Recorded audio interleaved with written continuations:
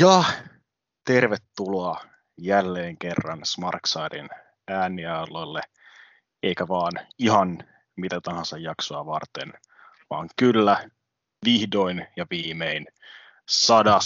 Jälkipyykkinaru. Jaksoja on vihdoin enemmän kuin Big Shown ja Kanen välisiä kohtaamisia. 100 times in a lifetime, sitä juhlistaaksemme, juhlistaaksemme sattui 100. jakson kohdalle sellainen todennäköisesti pikkushow, jolla ei nyt ihan hirveästi, josta ei varmaan puhuta niin kuin merkittävänä hetkenä amerikkalaisen showpainin historiassa, All Elite Wrestlingin All Out vuosimallia 2021.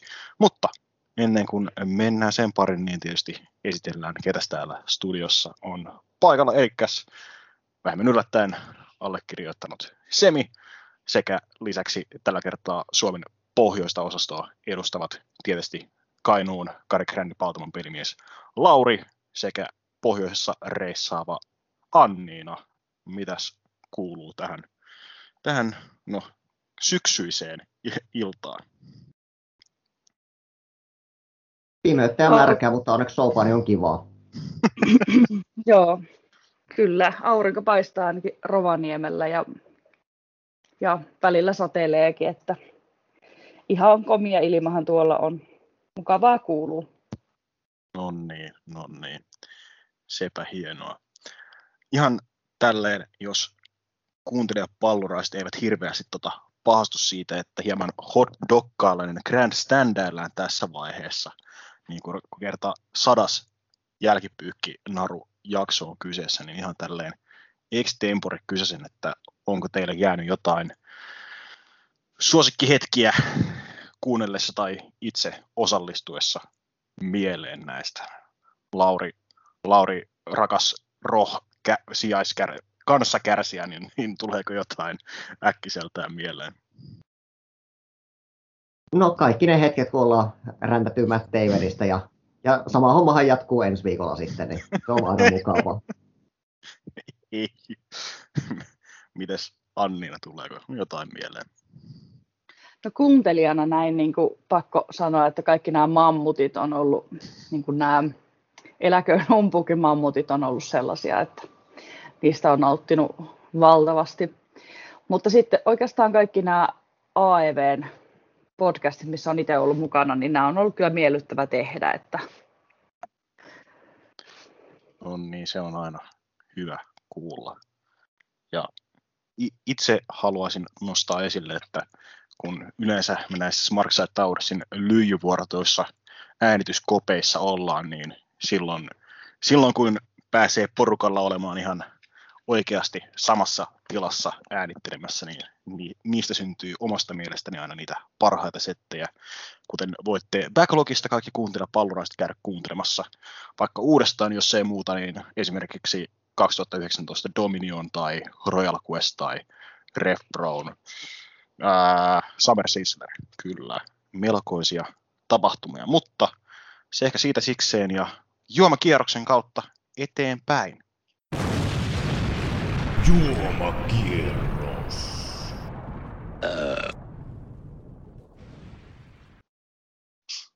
Mitä on Laurilla mukissa, lasissa tai vastaavanlaisessa juoma-astiassa? No, mulla on tässä edessä tämmöinen oikein tyylikäs Hailuodon Panimon muovituoppi, joka sisältää jääkylmää pepsiä, koska luonnollisesti. Luonnollisesti. Mitäs Annina? Ihan kuule, kraanavettä. En ehtinyt käydä hakemaan mitään äänitysjuomaa, niin mennään nyt kraanavedellä. Huhhuh. Itsehän on suorastaan halveeraan CM Punkin perintöä, kun minulla on kädessäni vanilja Coca-Cola sokeriton versio, joka oli ilmaantunut tuonne paikalliseen lähikauppaan. Mutta jos nyt sen enempää pärisemättä ensimmäiseen otteluun, joka käytiin tietysti tapahtuman pre-showssa, katsoitteko jompikumpi vai kumpikaan tätä pre-show-settiä? Kyllä katsoin, että en tietenkään koko pre-showta katsonut, mutta tuo ottelun kyllä katsoin, ja se oli ihan tämmöinen erittäin kelpo tämmöinen tunnelma herättäjä, sytyttäjä. että ajoi siinä asiassa kyllä aivan loistavasti ja oli paljon parempi minun mielestä tuohon paikkaan kuin siihen paikalle suunniteltu Casino Battle Royale. Joo, ja kyseinen otteluhan oli tosiaan Hardy Family Office, Angelico Jack Evans, Isaiah Cassidy, Mark Quinn sekä itse Matt Hardy vastaan Best Friends, Chuck Taylor, Orange Cassidy, Wheeler Yuta sekä Jurassic Express, Jungle Boy ja Luchasaurus. Oliko Annina kattonut tämän myöskin? Mä unohdin katsoa ja kauhean huono omatunto, kun mä tykkään tästä Best Friendsistä niin paljon, niin täytyy kyllä korjata tämä ja katsoa tämän jälkeen.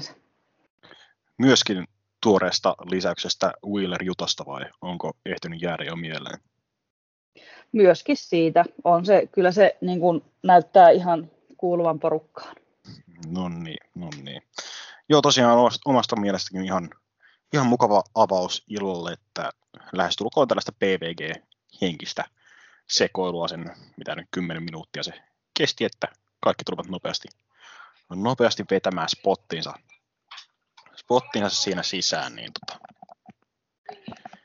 yes. Niin Babyface tämän luonnollisesti voitti, jonka jälkeen The Butcher, The Bladein parempi osapuolisko, niin teki paluunsa, pieksi vähän Orange Cassidyä siinä, ja Jack Evans kaivoi saksetkin esiin, ei suinkaan viiltääkseen Cassidyn otsaa auki tai edes leikatakseen taskuja irti olettavasti, vaan käydäkseen tämän kultaisiin kutreihin kiinni, mutta muut babyfaceit sitten ajoivat Hardin toimiston pojat pakosalle.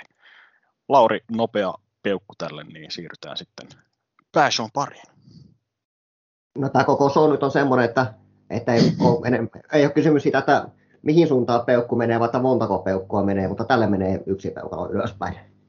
Yes, peukalo ylöspäin myös täältä suunnasta. Hyvä energinen avaus illalle. Pre-showssa nähtiin myös lyhyt segmentti, jossa areenan aitiossa seisoskelivat Dan Lambert ja hänen Amerikan top-tiiminsä jäsenet Andre Arlovski, Junior Dos Santos sekä Jorge Masvidal sekä plus myös Scorpio Sky ja Ethan Page siellä uhosivat muutaman minuutin ja uhkailevat, että varmasti tullaan hakkaamaan joku tämän shown aikana, mutta ketään ei hakattu onneksi. Jäikö Laurilla enempää tästä mieleen? Mulla ei ole mitään muistikuvaa edes koko segmentistä, niin sen verran tästä jäi mieleen. Jep. Eli parasta siirtyä suoraan pääkortin pariin, nimittäin shown avasi TNT-mestaruusottelu, kun mestari Miro kohtasi Eddie Kingstonin. Pilli lyhyt, mutta sitäkin intensiivisempi, kun Miro alkoi vähän promoissaan vähän haastelemaan Eddie Kingstonia tappeluun, ja kun sitten vihdoin Eddie tuli kehään mähisemään, niin siitähän se mähinä syntyi ja muutamat kovat promot vielä kaksikon keskeinen tapahtumaa, niin tämähän oli oikein tulikuuma avaus illalle, vai mitä tuumasi Anniina? No kyllä, tykkäsin ehdottomasti koko matsin kulusta. Se oli, mitä se nyt sanoisi, oli täynnä sellaista vihasta pieksentää ja ei kauheasti niin kuin jääty laakereille lepäilemään, vaan että koko ajan puskettiin päälle. Siellä molemmilla oli ihan huikea energia. Joo, ehdottomasti erittäin fyysinen kohtaaminen, josta kertoo tämä valtava kämmenen muotoinen mustelma, mikä Mirolla oli rintakehässä Kingstonin lihaisten choppien jäljiltä. Joo, ja sitten täytyy sanoa, taisin sen jo muotoilla muuallakin, mutta sellainen ilmeetön tai vähäeleinen tarinan kerronta oli ihan uskomatonta tuossa matsissa, että tuli ihan kerralla selväksi, että mitä tapahtuu, kelle tapahtuu, miksi tapahtuu ja mihin se johtaa. Joo. Etenkin tässä ottelun tultaessa oli ihan selkeät askelmerkit, että Eddiekin oli promottanut, että joo, mä tiedän, että sun niska on sun heikko kohtas, joten jokainen asia, mitä mä aion tehdä sulle, niin pyrkii siihen, että mä katkaisen sun niskan. Niin, ja Miro Kans möi omasta mielestäni loistavasti koko ottelun läpi näitä Kingstonin yrityksiä murjoa tämä kyseinen niskalunastus kuntoon. Mitäs Laurilla mietteitä? No yleisöhän tässä oli, kuten koko illan ajan muutenkin, niin erittäin kuuma ja hyvänen aika Eddie Kingston on over yleisön keskuudessa. Joo, siis niin kuin overimpi kuin joukkueparissa John Moxley lähestulkoon tässä tapahtumassa etenkin. Kyllä, ja Miro tosiaan sai jopa buuauksia yleisöltä, mikä on vähän jopa niin kuin erikoinen juttu, kun kyseessä on kuitenkin tämmöinen aika niin kuin pidetty hiil, voisi sanoa, niin se oli ihan hyvä, että niin kuin molemmat tässä selvästi osasivat voittaa tonttinsa hyvin, että otteluun saatiin tämä hyvin ja selkeä pahis. Jep. Ottelun, niin, onko tästä muuta sanottavaa ennen kuin mennään tuohon lopetukseen? No vähän oli kyllä mielenkiintoinen valinta openeriksi, mutta niin kuin ehdottomasti mun mielestä kuitenkin hyvä ratkaisu, että olisin olettanut, että tämä olisi ollut myöhemmin kortissa, mutta tässä kohtaa tämä toimi oikein hyvin. Joo, mulla on vähän sama tästä niin kuin, tämän paikan ja muutenkin sen suhteen, että tietenkin on aina tosi hyvä, että kortin eka matsi on sellainen, joka saa yleisön tulikuumaksi. Mutta kun tämä tapahtuma oli täynnä sellaisia matseja, jotka sai yleisön tulikuumaksi, niin tuli myöhemmin ajateltua sitten, että olisiko tämän pitänyt olla ehkä myöhemmin sen takia, koska tämmöisten hyvien matsien jälkeen, että mulla tuli ainakin puolessa välissä ähky.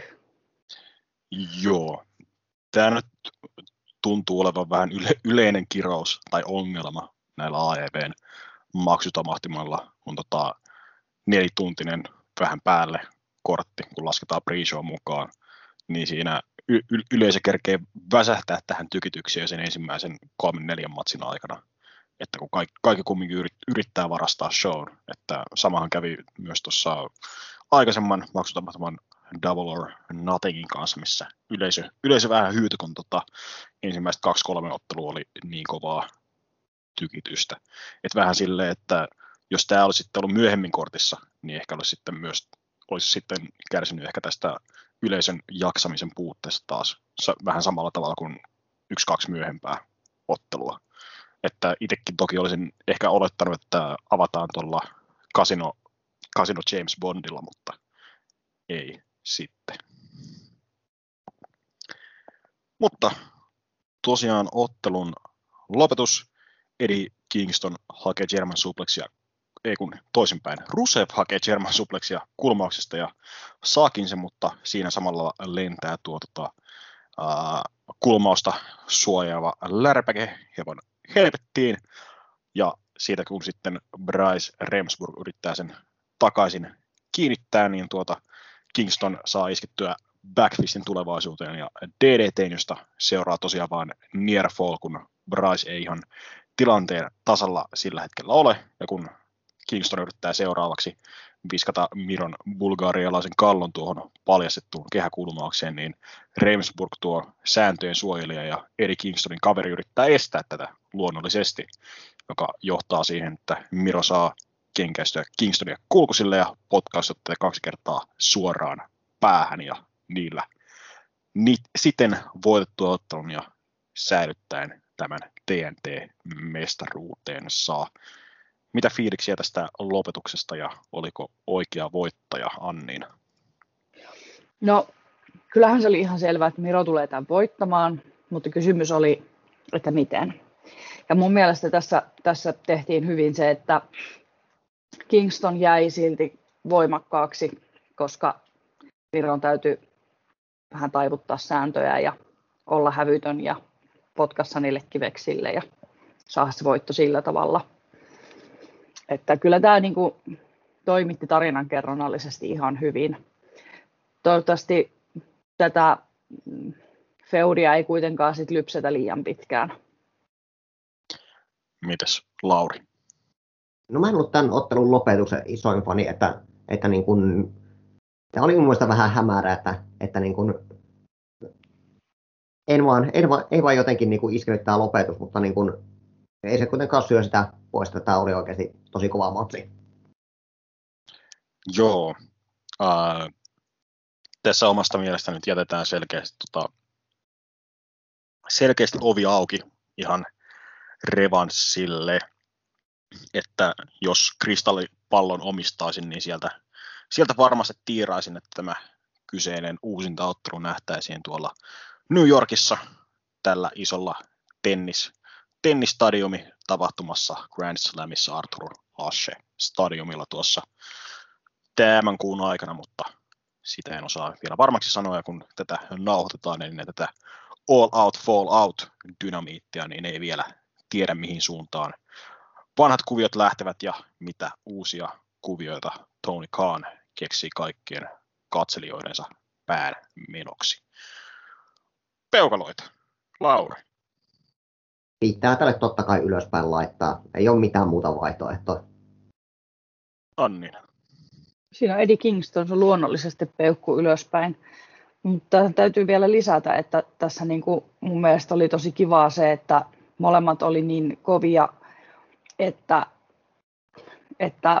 oli pakko huijata. Että siis niin kuin, että tuli semmoinen tosi iso fiilis siitä, että nämä molemmat jätkät on nyt niin kovia, että ne syö rautaa ja paskantaa telaketjua, että siinä ei ole mitään muuta vaihtoehtoa kuin tehdä tämä asia näin. Et odotan kyllä sitä revanssia sitten, milloin ikinä se tuleekaan. Yes. Itselläni luonnollisesti myös peukalo ylöspäin. Mä rakastin tätä ottelua. Mä olin hetken ihan varma, että tämä on mun tapahtuman suosikkiottelu, ja edelleenkin tapahtuman jälkeen maiskutellessa edelleen ihan top 3 kamaa tästä showsta. Peukalot ylöspäin, jos jostain syystä kuuntelet tätä jälkipyykkiä, etkä ole katsonut tätä tapahtumaa, niin no, mitä helvettiä se täällä, että meille katsomaan se tapahtuma. Mutta joo. Seuraavaksi illan toinen ottelu, jälleen kerran kielletty pyöröovi käy kuumana, kun New Japanin legenda Satoshi Kojima purreusprofessorille kohtasi Jon Moxleyn. Moxley oli heittänyt aika lailla avoimen haasteen kenelle tahansa New Japanin edustajalle ja oli saanut vain yhden ottelusopimuksen takaisin, ja se oli tietysti entinen IWGP Heavyweight ja All Japan Triple Crown -mestari Kojima. Mitäs tästä mietteitä, Anniina? No, mulla nyt ei ollut kauheasti tuosta Kojimasta niin kuin tietoa, muuta kuin nimi ja sitten pari sellaista, että se on aika kova tyyppi ja tällä tavalla näin. Mutta kyllä tuo matsi toimitti. Se kyllä kertoi mulle sen, että siinä oli kovat jätkät kanssa kisaamassa voitosta ja iskemässä toisiaan pataan. Jeppistä. Laurille on Kojima ehkä hieman enemmän tuttu. Joo, on tullut jokunen ottelu häneltä nähtyä ja olen niiden otteluiden parissa viihtynyt. Että kyllä se on ihan ehdottomasti erittäin kova kaveri ja erittäin mielenkiintoinen valinta niin kuin Moxin pariksi, mutta en valita kyllä yhtään. Että erittäin hyvin toimi kemiat keskenään ja niin.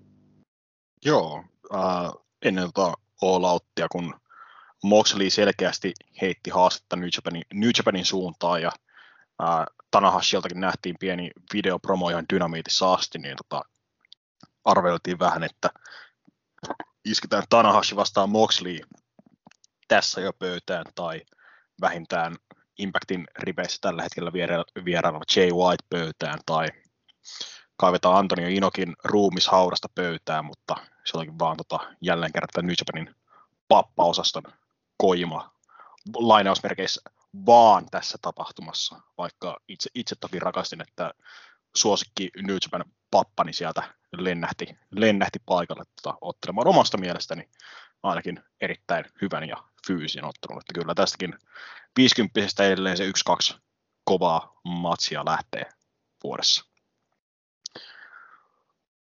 Mutta joo, oliko itse ottelusta muuta sanottavaa kuin se oli hyvä? No onhan tuosta ainakin. Niin. Sano vaan.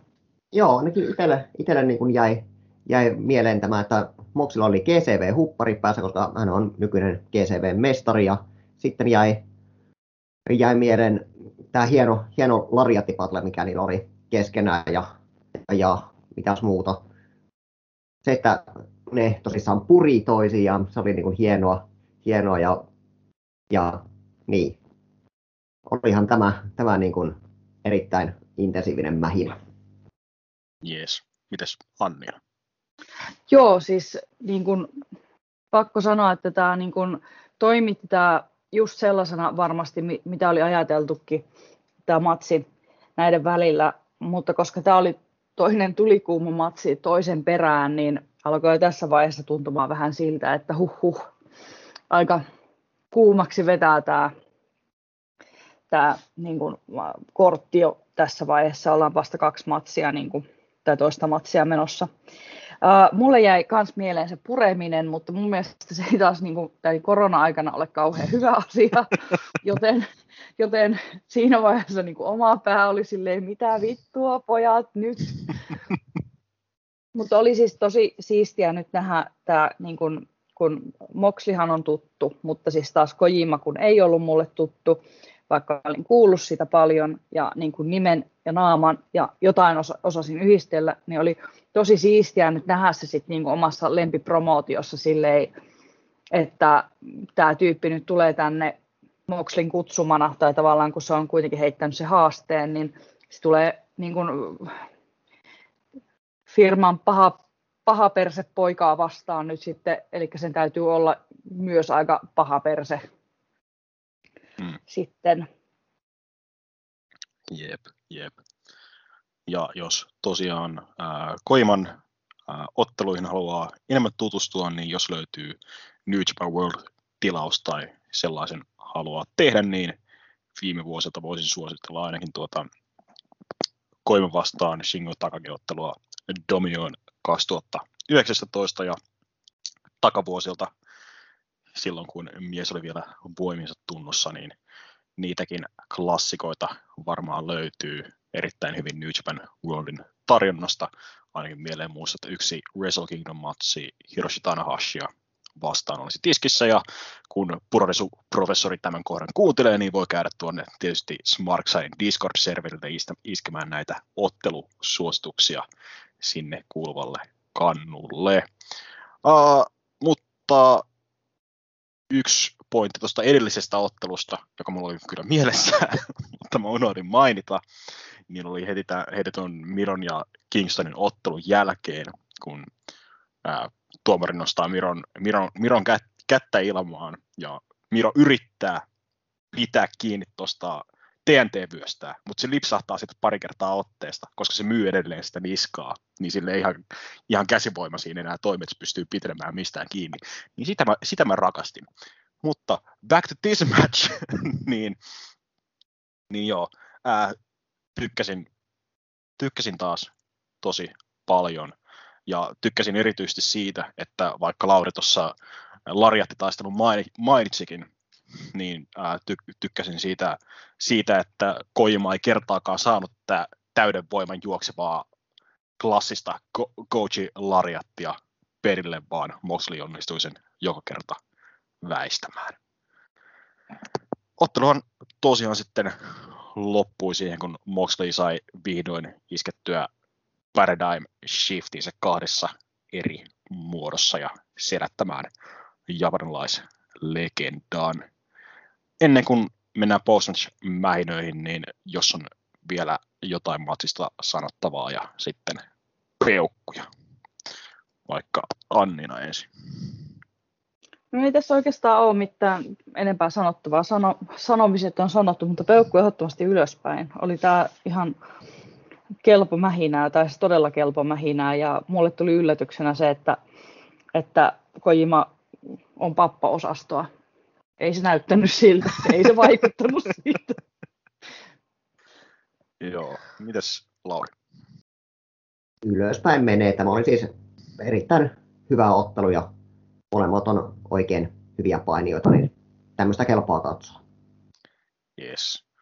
Vähemmän yllättäen peukalo ylöspäin, hyvää settiä. Ja silleen myös hyvää settiä, että selkeästi tyylillisesti vähän erilainen kuin edeltävä ottelu. Että selkeästi vähän enemmän tuollaista New Japan-tyylinen ottelu kuin AEW-tyylinen ottelu, jos näin voi sanoa. Ja sitten, ja sitten alkaa soimaan uhkaava musiikki kaiuttimista. Ensin Kantronille ilmestyy sana The King, jossa vaiheessa minä heitän jo käteni ilmaan ja ulvon kuin John Cena ihmissusimaski kasvoillaan jo suureksi kanssakatsojani ihmetykseksi, ja myös loppuosa Now-riinasta räjähtää, kun Minoru vitun Suzukin nimi tulee Kantronille ja legenda itse kävelee esiin. Ja siinä sitten menee vittu bravlaamaan John Moxleyin kanssa, kunnes iskee tämän Gotch Style Piledriverilla mattoon. Elektristä vai mitä, Lauri? Tämä oli ehkä itselle illan isoin debyytti kuitenkin. Se näkee sitten tulevaisuudesta, mikä sitten loppuviimeen oli, mutta tämä oli niinku semmoinen, mitä mä en todellakaan osannut odottaa. Ja se oli hyvällä tavalla hieno, ja Suzuki ilmeistä oikeasti näki, miten se nautti tuosta sisääntulosta. Että se selvästi niin yleisökin viritteli, että kyllä te tiedätte, miten tämä homma menee. Että huutakaa nyt vaikka seninareen. Ja nehän teki työtä käskettyä. Ai että, rakastin tätä. Mites Anni?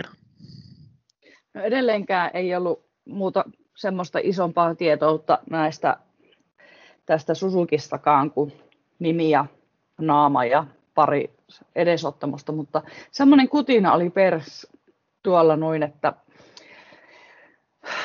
tämä ei taida olla näitä hyviä tyyppejä, näitä niin kuin kilttejä tyyppejä. Ja sen kyllä näki ilmeestä ja niin kuin kehon kielestä ja kaikesta, että nyt sattuu Moxleya kohta leukaan ja vähän muuallekin. Se oli hieno momentti. Meni kyllä siis, vaikka en tiennyt, ja tämä kertoo mun mielestä paljon, että kun mulle tämä ei ollut niin suuri juttu, niin mulla meni silti kylmät väreet koko ton niin kuin toimituksen ajan yleisön reaktioineen päivineen. Ihan uskomaton. Joo, siis vaikka tiedossa oli, että Suzuki on tällä hetkellä Amerikassa, vetää pienen kiertueen läpi Jenkki-Indyjen useita herkullisen kuuluisia otteluita siellä luvassa, mutta silti ei jotenkin aivosynapsit lagasi, että ei sitä ole ilmoitettu, ei se varmasti ole paikalla Chicagossa, mutta mahtava hetki, ja siinä kun silleen puoli ummikon kanssa katsoin tämän tapahtuman lävitse, eli kaveri, jonka lähimmät kosketukset Joe Biden on käydä katsomassa yksi talvisota ja asua Salomonin naapurissa hetken, kun tämän mun lähestulkoon ulvomisen jälkeen mun piti todeta, että kaveri saattaa näyttää 50-vuotiaalta One Piece-fanilta, mutta usko kun mä sanon, niin tää on kova jätkä. Niin Ja hämmästyttävää kyllä, niin tämä debyytti saapuminen oli vasta alkusoittoa illan muulle tykitykselle. Seuraava ottelu oli kumminkin AEW:n naisten mestaruudesta, kun tohtori Britt Baker DMD kohtasi suoraan Andromedan galaksista saapuneen Chris Statlanderin astraali-ilmiö 3 tonnisen naapurista suoraan paikalle saapunut. Bildi ei tässä ollut mitenkään erityinen. Statlander loukkaantumiselta paluunsa jälkeen oli pysynyt voittamattomana ja hiipinyt tuon haastajalistan kärkeen ja estänyt muutamaan otteeseen Bakerin ja tämän bossen post-match-hyökkäykset erinäisten babyfaceien kimppuun, niin siitä sitten tämä ottelu kasaan. Mitäs Lauri tuumasi tästä? Täällä oli todella epäkiitollinen paikka kortissa niin tuollaisen hienon hetken jälkeen, niin mulla kesti oikeasti todella pitkään päästä tähän otteluun mukaan. Että mulla niin täällä muistiinpanossa lukee, että tämä ei nyt oikein lähe, no nyt lähtee vähän. Että niin. Joo, mites Anniina? No, olihan se siinä kyllä vähän jo semmoista pientä ähkyä noiden kahden hyvän toiminnan täytteisen matsin jälkeen, mutta kyllä mulla niin kuin lähti aika hyvin se kiinnostus nouseen, kun jo ihan heti alussa oli semmoinen kiva pieni alien-viittaus, kun nämä jäbät saattoi Statlanderin kehään, niin niillä oli harmaat niin kuin noi haalarit yllä. Ja se oli jo itselle semmoinen, että ahaa, Statlander on alieni. Tosi kivaa sellaista niin kuin easter egg-keilyä ja tietää meininkiä. Mutta itse matsi oli kyllä, tykkäsin kyllä itse matsista, että se lähti mulla. Joo. Mä oon itse vähän silleen Laurin suunnilla tässä, että mustakin tuntui, että kesti pitkään ennen kuin tämä alkoi klikkaamaan mullekin. Että silleen, joo, alkupuoli ihan ok settiä, mutta ei silleen tarannut oikein kunnolla. Mutta sit kun se sitten kunnolla lähti, niin sitten se lähti. Niin se mun mielestä sitten kohotti koko ottelu sitten vielä astetta ylemmäs. Että loppujen lopuksi omastakin mielestä niin kuin hyvä mestaruusottelu tähän väliin, ja omasta mielestäni parempi kuin esimerkiksi tämä Bakerin ja Shidan välinen mestaruusottelu Double or Nothingista loppujen lopuksi. No ehdottomasti joo. Ja ihan niin kuin ottelun suosikkihetki oli melkein, kun kiusteltiin uloslaskulla siinä, kun Statlander oli Canvasissa Kurbstompin jäljeltä, ja Orange Cassidy, itse tyyneys ja itse laiskuus, niin jaksaa ottaa aurinkolasissa pois kasvoilta ja huutaen kannustamaan Statlanderia, että nyt vittu nouset sinne kehään ja voitat tämän ottelun. Niin se jäi mieleen hienona hetkenä. Mutta edes Orange Cassidyn kannustus ei tässä riittänyt Statlanderin voittoon, vaan Britt Baker sai iskettyä arsenaalistaan aivan uuden liikkeen Britsburg Sunrisein sekä lopuksi lukittua kiinni tuon Lockjaw-luovutusliikkeen, johon Chris Statlander sammui kuin saunalyhty, joten Baker säilyttää tämän mestaruutensa tässä ja kohtaa tulevaisuudessa sitten myöhemmin illalla nähtävän Casino Battle Royalin voittajan. Mites jäikö matsista vielä muuta mieleen, Lauri? No ei tosiaan jäänyt oikeastaan muuta kuin tuo niin kuin sanotaan viimeiset 4 minuuttia, mistä mä nautin erittäin paljon, niin eipä juuri muuta sanottavaa. Onko Anniinalla vielä jotain lisättävää? No se oli se debytoiva liike, niin se uusi liike, jonka nimen sanoin ja unohdin juuri äsken, Pittsburgh jotain. Sunrise, niin se kyllä oli paikallaan, se oli oikealla paikalla. Siitä tuli sellainen, että siinä huomasi, että no niin, että tämä oli tässä, että hyvää yötä ja hei Statlander, että sen niin kuin huomasi. Ja se oli mun mielestä, se kuului siihen hyvällä tavalla siihen hetkeen. Ja mun mielestä oli kauhean kiva, että tämä oli kuitenkin reilu voitto, että se ei ollut mitenkään kepulikonsteilla voitettu. Joo. Eiköhän sitten mennä peukkuihin. Lauri. No kyllä tälle ylöspäin menee niin kuin tuon viimeisen 4 minuutin takia, että niin kuin, mutta ei ihan niin jyrkästi mitä 2 aiemmalle matsille. Annina? Ylöspäin menee kyllä. Ihan reilusti menee. Yes. Solidi ottelu, että oli vaara jäädä todella pahasti pari edellisen ottelun jalkoihin, mutta kumminkin hyvä tulinen loppu sitten. Pelasti paljon ja saatiin kasaan hyvä naisten mestaruusottelu loppujen lopuksi. Ja sitten kehään laskettiin teräshäkki ja oli aika ratkaista AEW:n joukkuemestaruuden omistajuus, kun hallitsevat mestarit 300 päivää vöitä hallussa pitäneet Jaakon pojan velikullat Young Bucks kohtasi toisen veleskaksikon Lucha-velikset Penta El Zero Miedon sekä Rey Fenixin.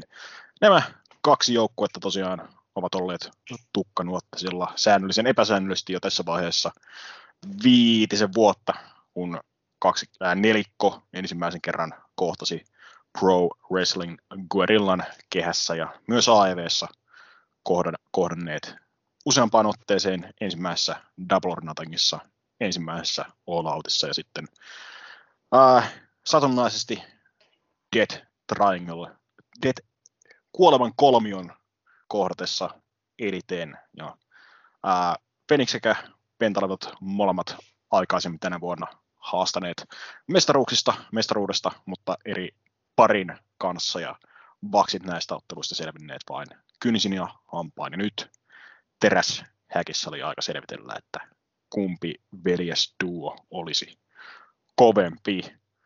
Ihan ensimmäisenä Anniina mietteet Lucha-veljesten erikoissisääntulosta.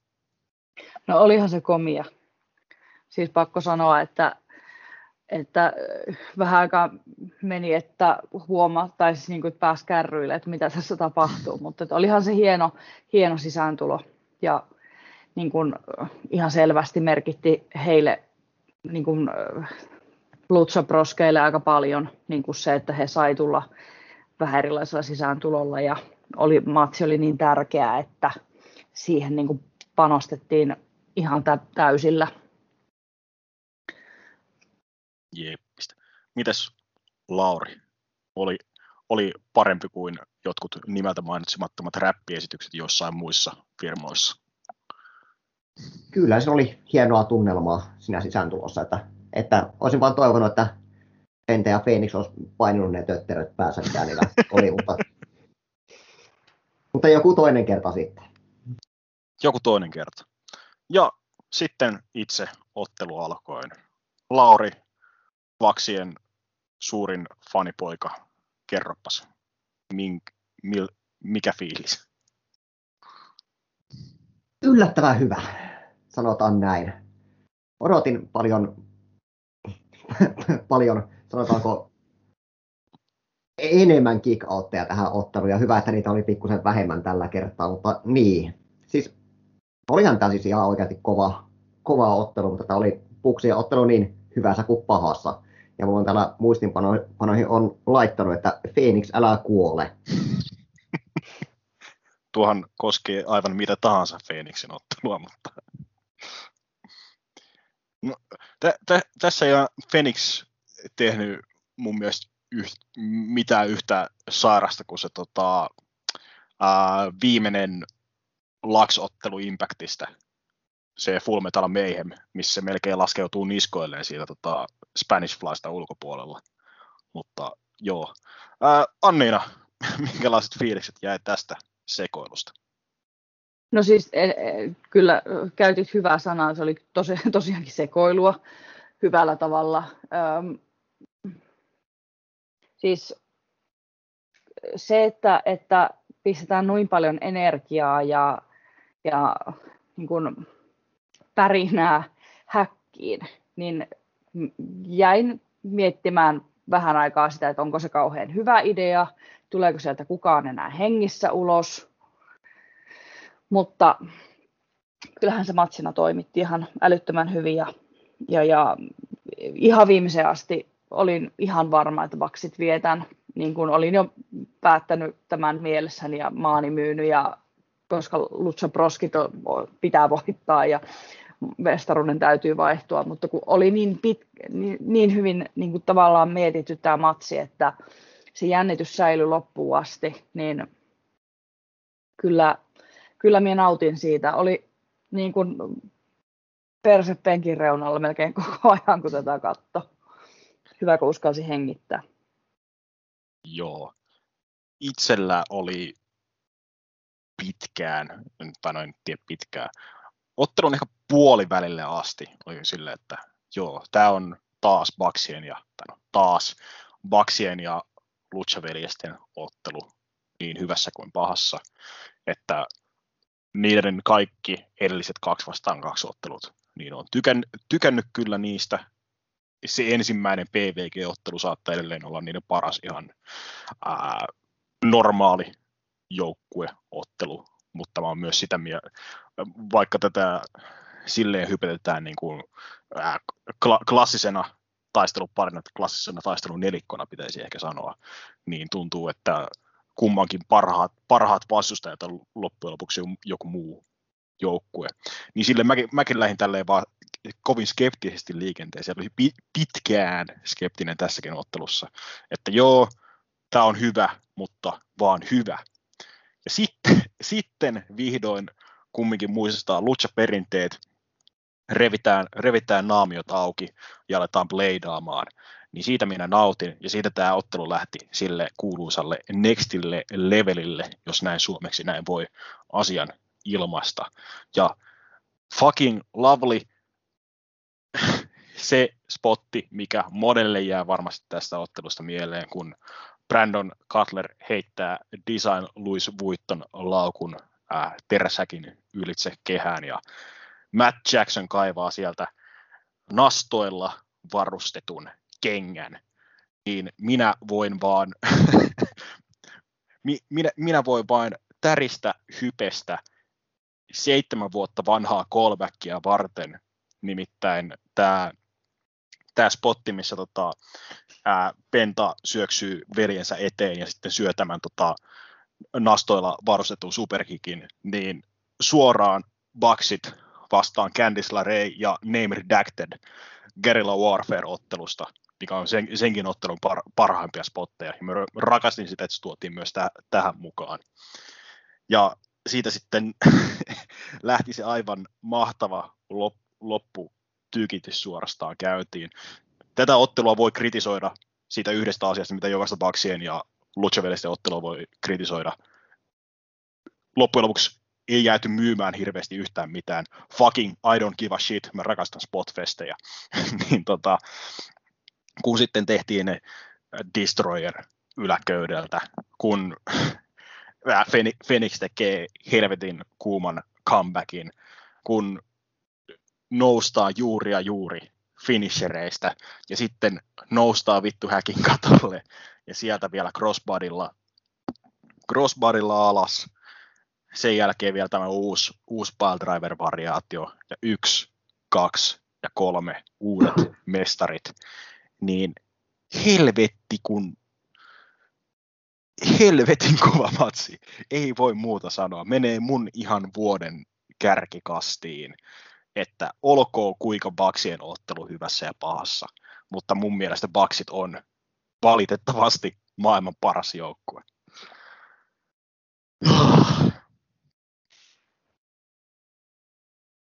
Niin. Ja nyt on Laurin vuoro törpätä tämä ajatus aivan täysin ja kertoa, miksi minä olen väärässä.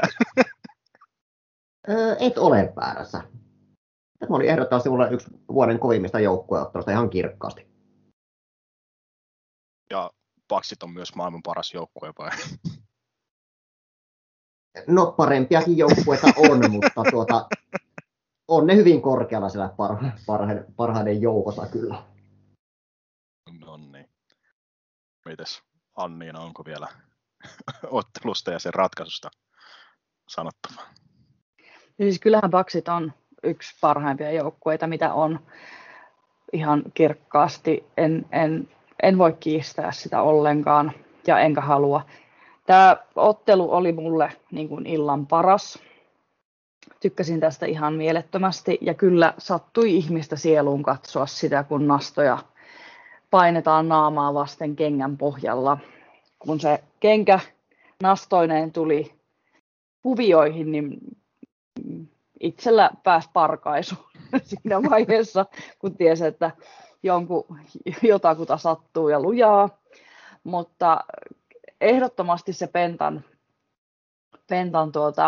syöksyminen siihen pikkuveljensä eteen ottamaan vastaan se nastakenkä, niin oli kyllä sellainen tunteita herättävä juttu. Ja se kyllä niin kuin, vaikka se matsi oli jo aika tulikuuma ennen sitä, niin siinä vaiheessa se meni liekkeihin, niin kuin roihahti ihan kunnolla.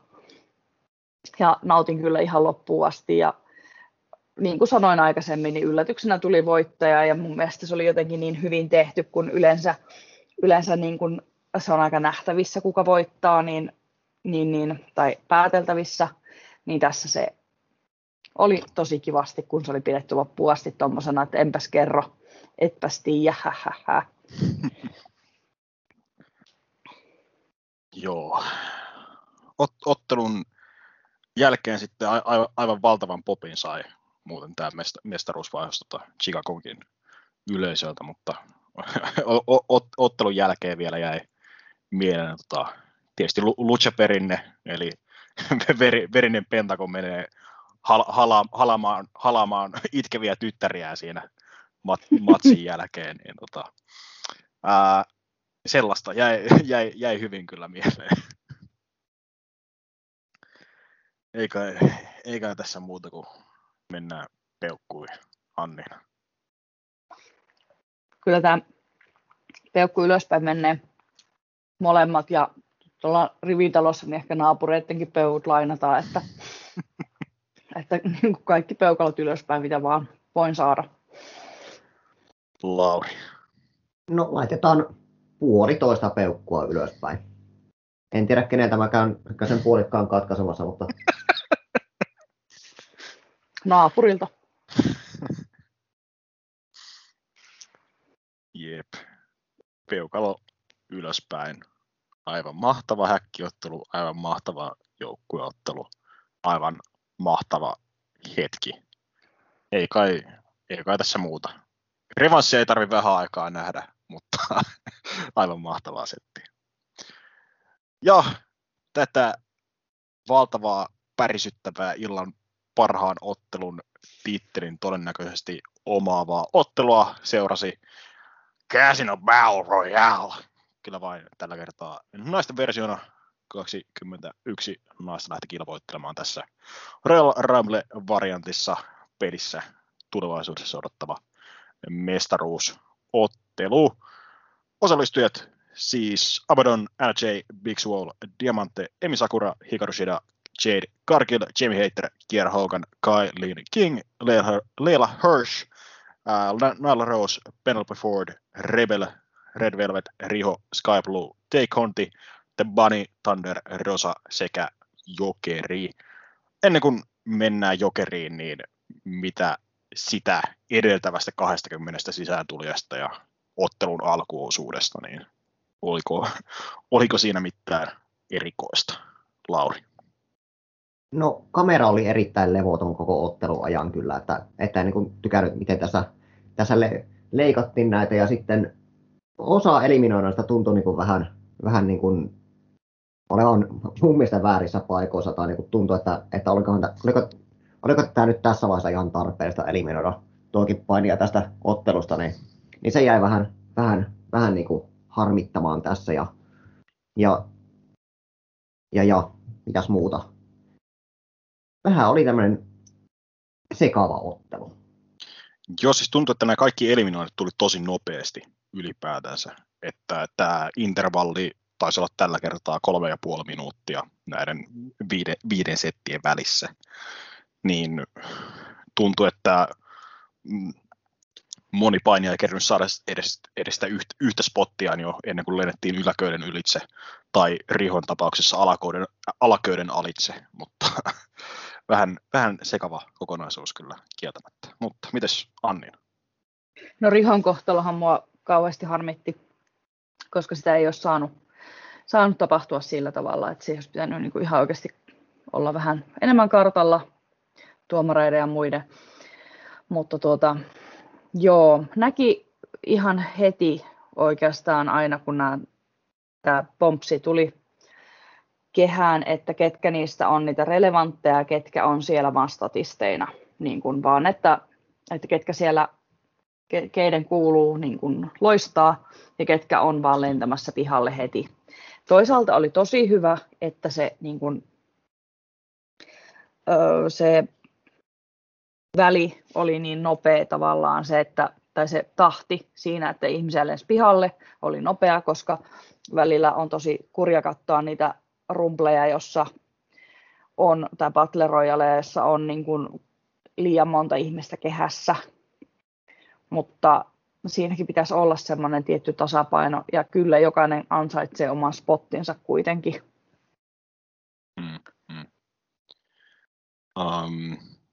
Joo, silleen niin kuin ennen Jokeria tapahtuneista jutuista, niin ei nyt ihan hirveästi jäänyt mieleen.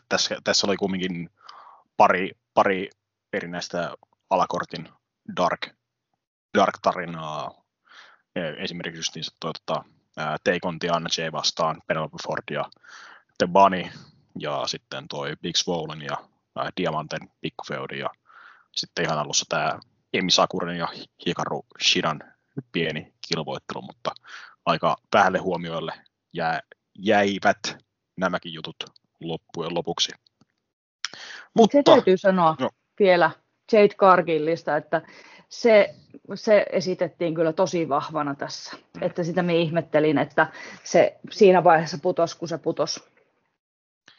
Joo, siis selkeästi Cargillia pidetään kyllä kovassa arvossa. Ei ole yhtään ottelua vielä hävinnyt, mutta myös kumminkin vielä kohtuullisen vihreä painijana, että tässäkin sen muutamissa spoteissa vähän näkyi, ei silleen häiritsevästi, mutta kumminkin, ja tuntuu, että tässä sitten mahdollisesti tämän eliminoinnin myötä pikkufeudia sitten Nyla Rosea vastaan tässä mahdollisesti tulevina viikkoina tai kuukausina, mikä kiinnostaa kyllä, kun Cargill tuollaisia,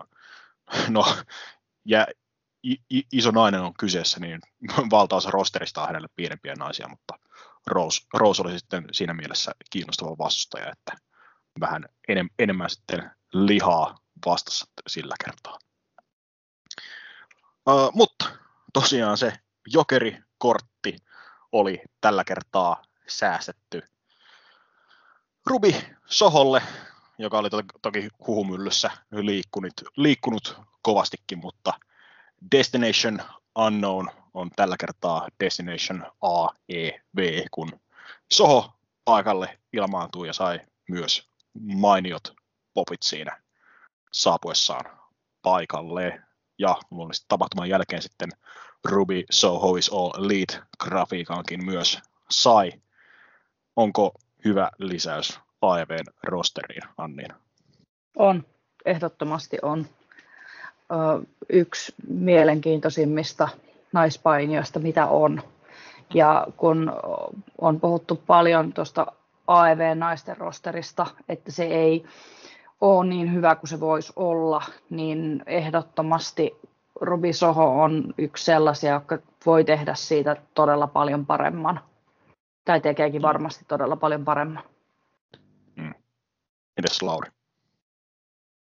Ehdottomasti toimiva lisäys kyllä, että divari tarvitsee uskottavia nimiä, kun siellä ei ole tällä hetkellä kovinkaan montaa. Siis niitä on oikeasti vaan sanotaanko 2 tai 3 semmoista nimeä, mitä niin kuin voi niin kuin tällä hetkellä pitää niin kuin uskottavina. Niin nyt niin kuin divari uskottavuus kaksinkertaistuu kerralla. Joo. Ehdottomasti hyvä lisäys, odotettu lisäys. Tässä matsissa ehkä pieni kehäruosten näky, mutta uskoisin, että tulevina viikkoina ja kuukausina niin erittäin tiukka lisäys tonne AEWn naisten divarin yläosastoon. Ja tässä sitten, kun ottelun lopputulos on se, että Soho viimeisenä eliminoi Thunder Rosan ihan hyvän lopputaistelun seurauksena, niin heti kohteena tuo AEWn mestaruus ja feudi Britt Bakerin kanssa. Oliko ihan oikea voittaja kumminkin heti kärkeen?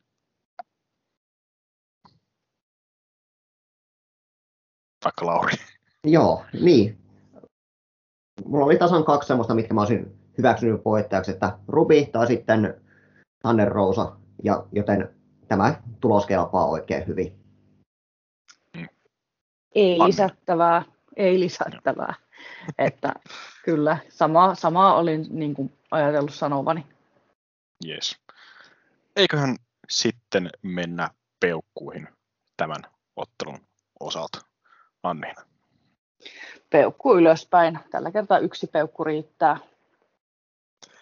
Lauri. No, mä annan tälle sen, sanotaanko puolikkaan peukun, mikä jää sitä edestä yli. Niin.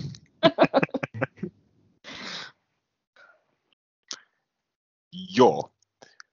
Kuten sanottua, vähän sekava kokonaisuus just näillä erittäin nopeatahtisten eliminointien kanssa, mutta ei nyt tätäkään mitenkään huonoksi väittäisi, että AEW:llä on ollut moniakin hyviä Battle Royale-tyypin matseja, että vaikkei tämä nyt ihan niihin parhaimpiin mene, niin silti ihan katsottava ja silleen ihan ok välipalat on edellisen tykityksen jälkeen ja myös ihan ehdottomasti mukavalla yllätyksellä ja mukavalla voittajalla peukaloa vähän ylöspäin. Seuraavaksi Chris Jerichon ura vaakalaudalla 3. kohtaamisessa Maxwell, Jacob, Friedman ja MJF vastaan kaksikko feudannut nyt lähestulkoon läpi vuoden Revolutionin. Jälkeenhän MJF puukotti Jerichoa ja muuta Inner Circleä selkään, loi Pinnaclen ja sitten nämä kaksi tallia feudailevat toistensa kanssa läpi viimeiset 6 kuukautta,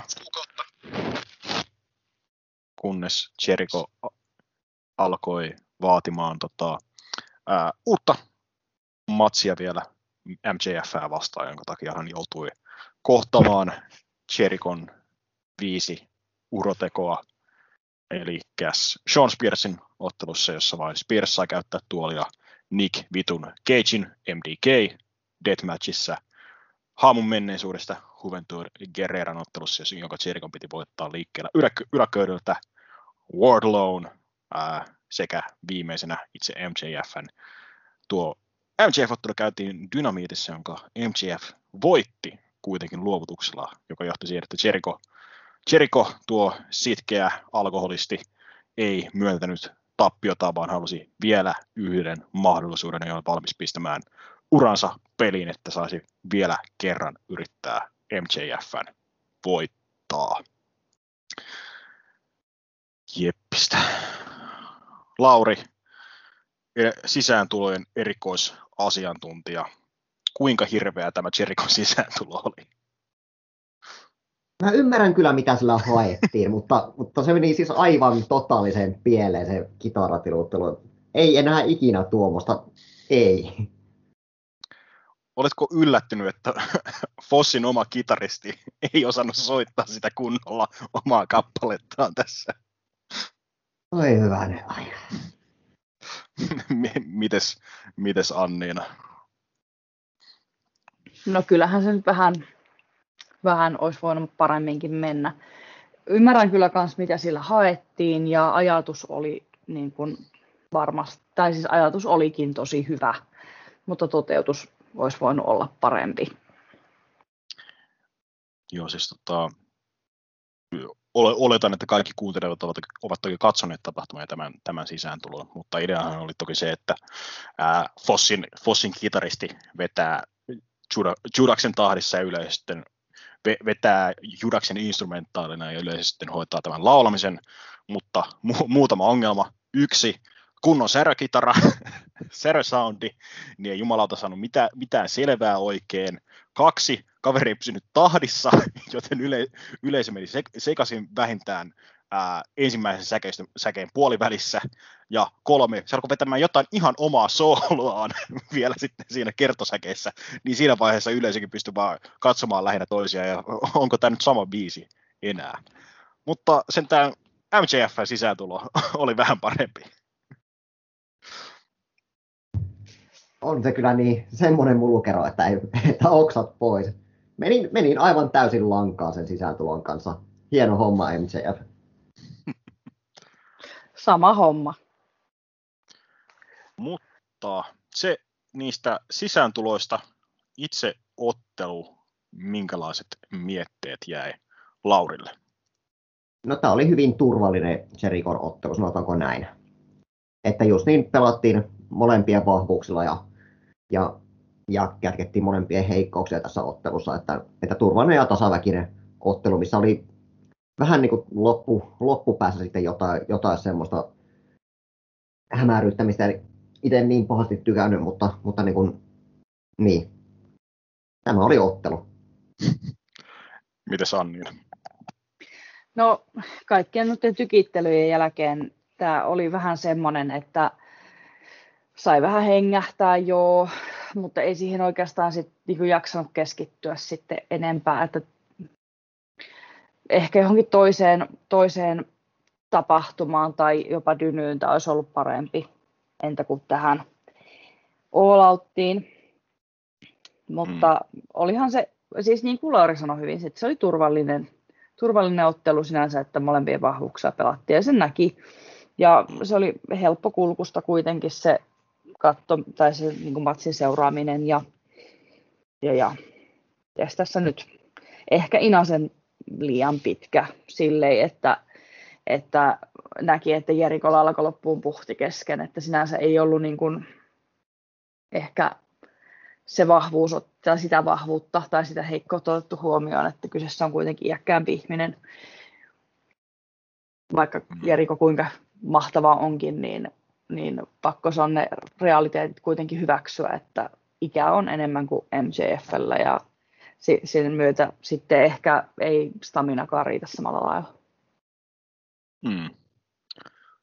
Jericho toki taitaa olla samanikäinen kuin aikaisemmin tapahtumassa nähty Satoshi Kojima, mutta kun miehet nauttivat kauraa hieman eri muodoissa, niin siitä ehkä tämä ero.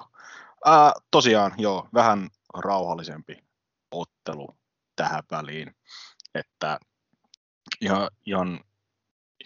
ihan silleen odotettu, ja voisi jopa sanoa, että se kaksikon Dynamite-matsi silloin pari viikon takaa oli hitusen parempi, mutta tämä oli sitten vastaavasti hitusen parempi kuin se viime vuoden Full Gear-kohtaaminen, joka aloitti tämän koko saagan periaatteessa. Se oli silloin sen kortin heikoin ottelu, ja no, tässä kortissa eräs 5-minuuttinen jäniskevennys jää ehkä illan heikoimmaksi otteluksi, mutta tämäkin lähinnä kutittelee tällaista ihan ok-tasoa, mikä ei tarkoita, että että ihan ok tässä kortissa tuntuu vähän hautaukselta, mutta silleen tässäkin oli hyviä asioita, joista mä diggailin. Esimerkiksi tämä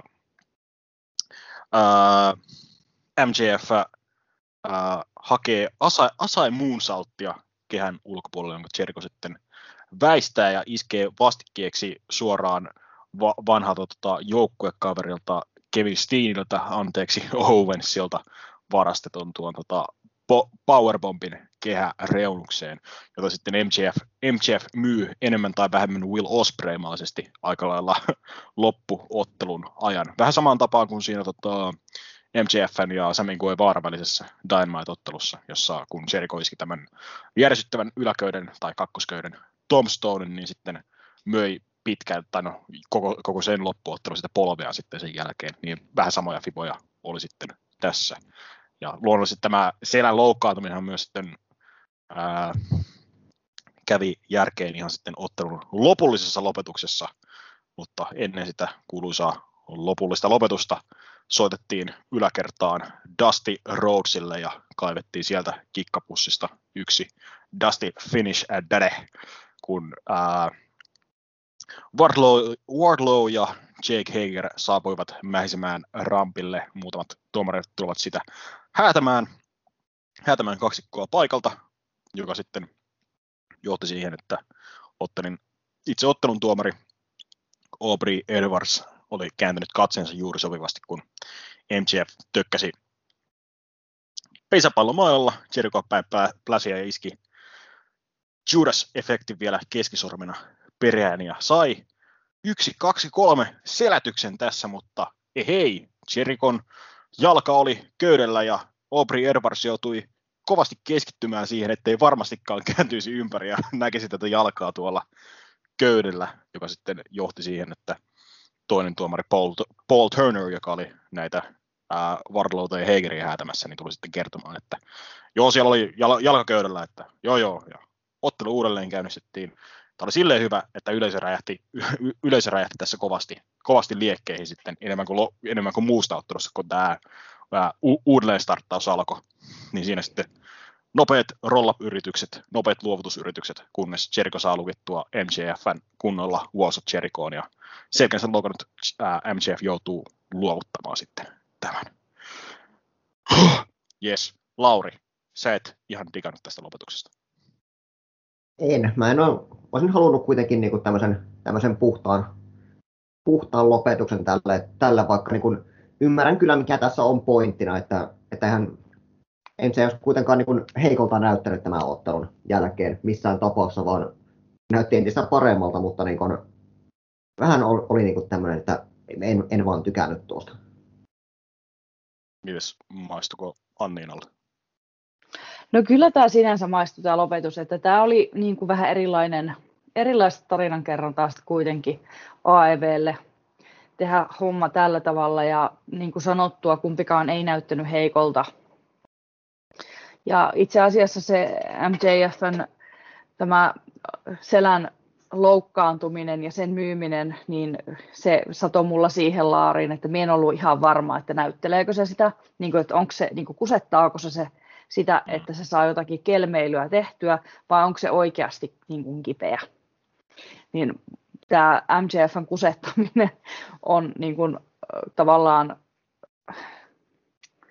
se on tavallaan niin kuin vienyt sen uskottavuuden häneltä niin kuin loukkaantua kesken matsin, että mulla kesti pitkän aikaa tajuta, että ei, että se on niin kuin oikeasti pitelee selkäänsä, että se ei yritä käyttää sitä mihinkään kepulikonstiin tai johonkin muuhun vastaavaan häröön paskaan, vaan että tämä on niin kuin oikeasti, se on niin kuin vilpittömästi. Ja kun MCF ei ole mitään vilpitöntä, niin sitä on vaikea. Mutta se ei niin kuin pilannut tätä matsia multa ollenkaan. Oikein hyvä mähinää kyllä. Joo, mä myös tykkäsin yllättäen tästä lopetuksesta, että sai yleisön tosi hyvin takaisin tähän mukaan koko kohtaamiseen ja jätti oikeasti loppujen lopuksi positiivisemman jälkimaun tällä lopetuksella. Että siinä sai itsekin vähän uskoa ennen tätä nopeata restarttia, että mitä helvettiä, ihanko oikeasti tässä nyt näin kävi. Niin, ja myös silleen, että ei pelkästään pidetä MJF:ää vahvana, vaan myös se, että pidetään edelleen se pinnan alla oleva tarinalinja hengissä, että MJF ei ole kertaakaan vielä ns. Puhtaasti hävinnyt 1-1 ottelua. Moxley-mestaruusottelu päättyy siihen, tai siis MJF:n mielestä hävinnyt puhtaasti yhtään ottelua. Se Moxley-mestaruusottelu päättyi, kun Moxley iski tuomarin selän takana kyseisessä ottelussa kielletyn paradigm shiftin. Ja tämä päättyi sen jälkeen, kun MJF oli teknisesti kerran jo voittanut tämän ottelun. Niin silleen pitää vettä tässä MJF:n omassa hypemyllyssä, ja se myös säästää sen hetken, kun MJF voitetaan ihan puhtaasti, eikä kaverilla ole enää mitään sananvaltaa siihen, niin se jättää sen vielä tulevaisuuteen, mikä on mun mielestä ihan fiksua. Mutta ehkä sitten jälleen kerran peukkujen pariin. Anniina. Ylöspäin. Siinä on Jericho. Lauri? Mä olen aika helppo tämän suhteen. Ylöspäin, se on MJF. No niin. No niin, I rest my case. Joo, kuten sanottua, ihan ok, ja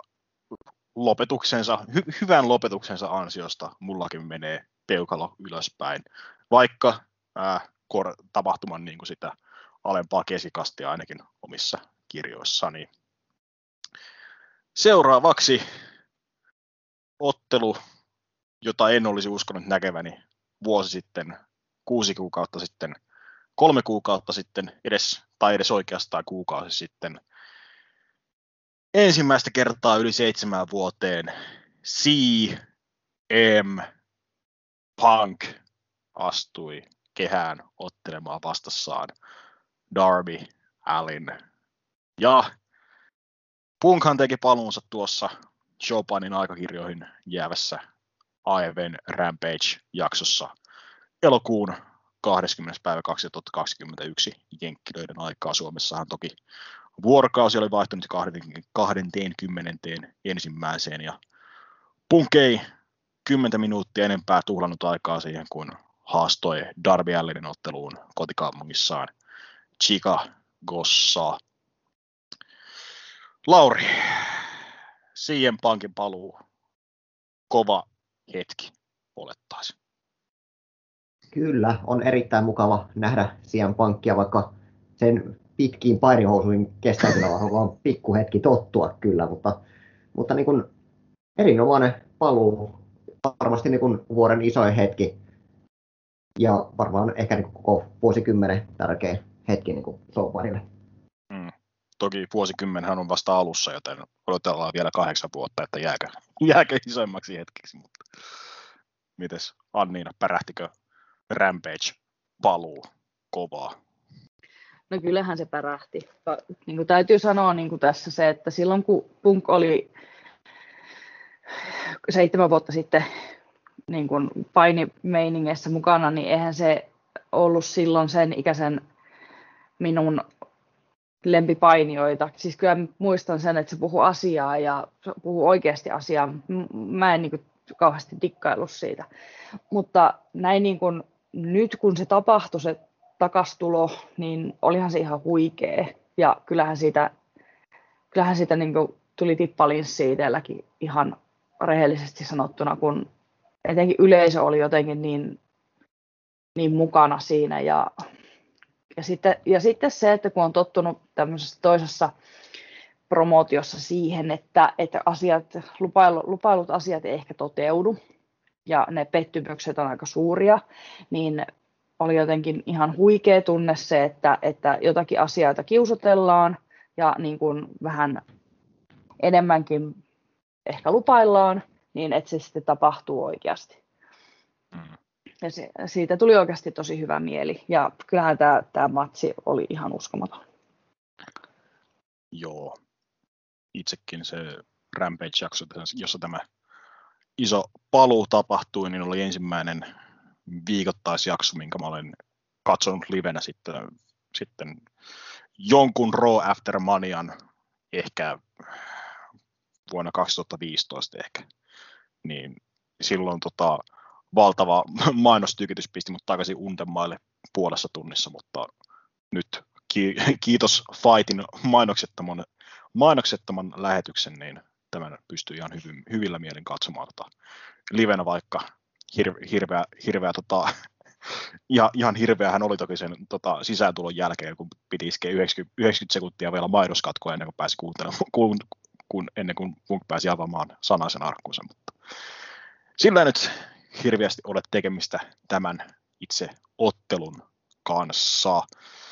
Mitäs miettii tästä jäi? Anniina siinä jo hienoksi kuvailikin. Niin. Niinpä niin. Mitä miettiä tästä sitten jäi? No, ainakin jäi mieleen erittäin kuuma yleisö, joka ihan vaan räjähti hurrauksin, kun Punk istui alas. Niin se kertoo jo jotain siitä, että minkälainen jumala Punk Chicagossa on. Ja tämä oli niinku Erittäin hyvä, että vähän kyllä Punkilla vaikutti olevan tämmöistä pientä ruostetta, mutta se kyllä karisi otteluaikana aika hyvin pois kyllä, että kyllä molemmat näytti hyviltä ja tämä ottelu oli se, minkä jälkeen niin kun, jos ei tätä ennen puhuttu niin Allinista tulevaisuuden supertähtenä, niin nyt kyllä puhutaan.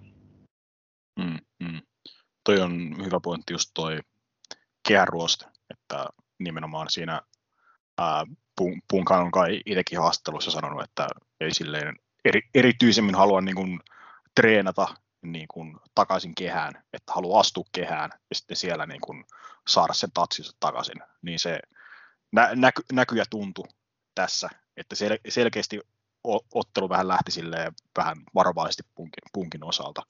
Mutta kun minuutit kulu ja alkoi taas pyörä kulkemaan, niin alkoi taas homma pelittämään vähän niin kuin ennen vanhaan. Mitäs Anniina, onko tästä Punkin paluuottelusta vielä jotain enempää pointteja sanotaan? No ensinnäkin se on tosi hienoa, että ne kuitenkin molemmat näytti tosi vahvoilta tässä kuitenkin, vaikka sitä kehäruostetta oli ja se on tosi ymmärrettävä. Mun mielestä kehäruoste toi siihen myöskin sitä tarinaa tavallaan niin kuin aika paljonkin, tai tarinaan aika paljon sisältöä ja sellaista, niin kuin,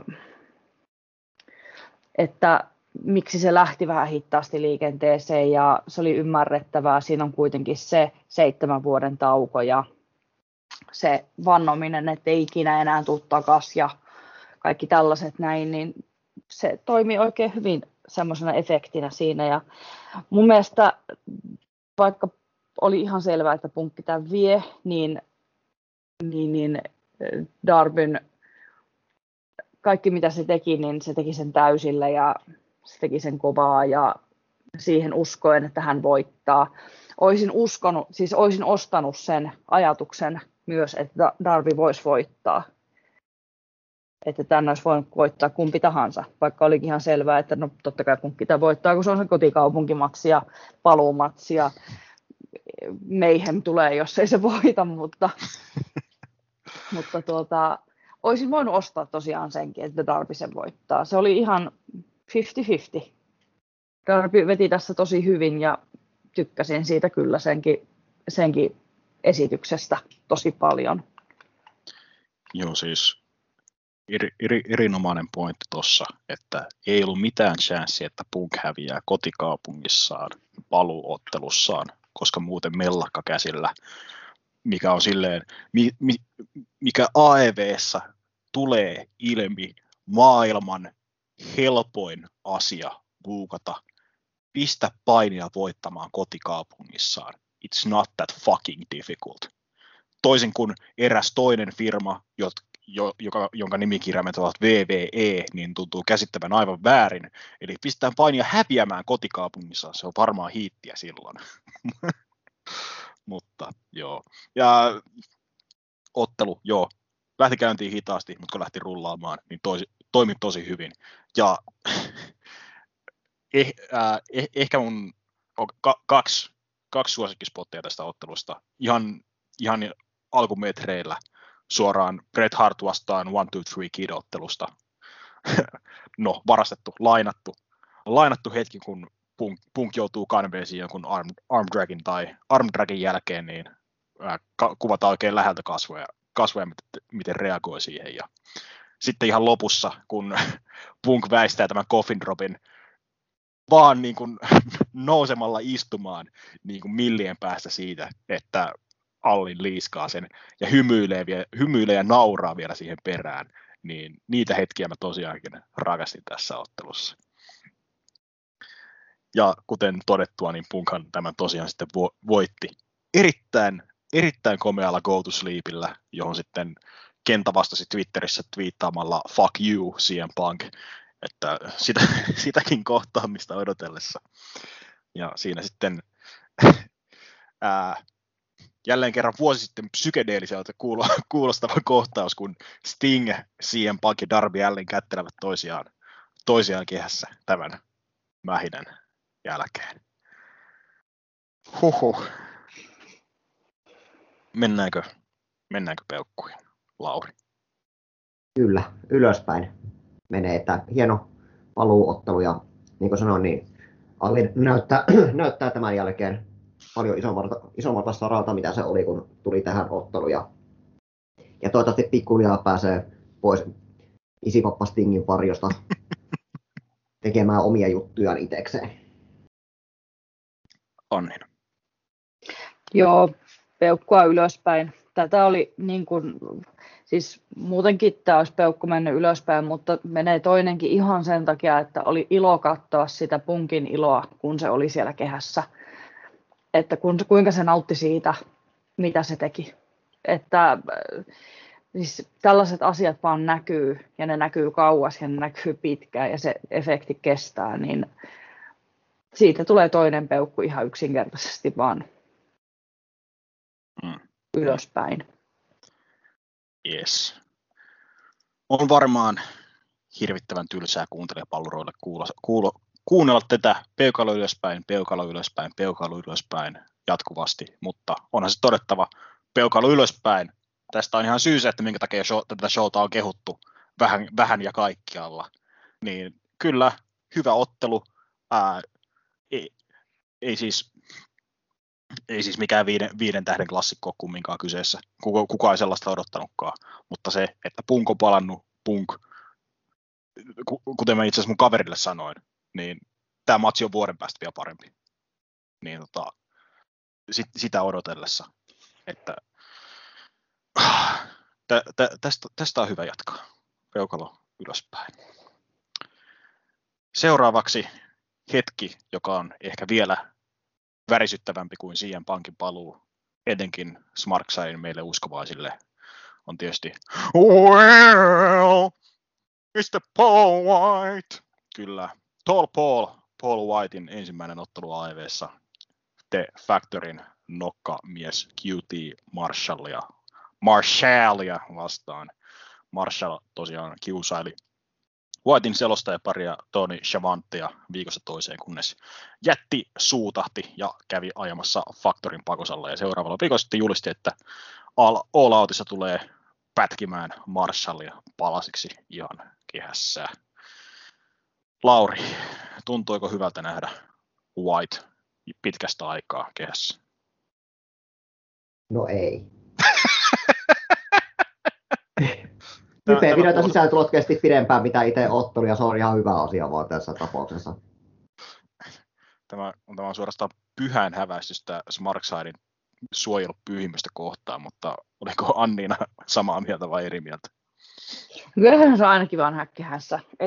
Siis, tämä on yksi mun lempparipainioita, mitä on, ja niin kuin, ainahan se on kiva häkkihässä. Ja niin, kun sanottiin, tämä on herran ottelu parhaimmillaan silloin, kun niin kuin sisääntulo kestää pidempään kuin itse ottelu. Ja niin se täytyisi ollakin. Jättejä täytyy tietyllä tavalla buukata, ja kössitys on ainoa tapa minun mielestä. Ja kössityshän tämä oli. Hyvä kössitys.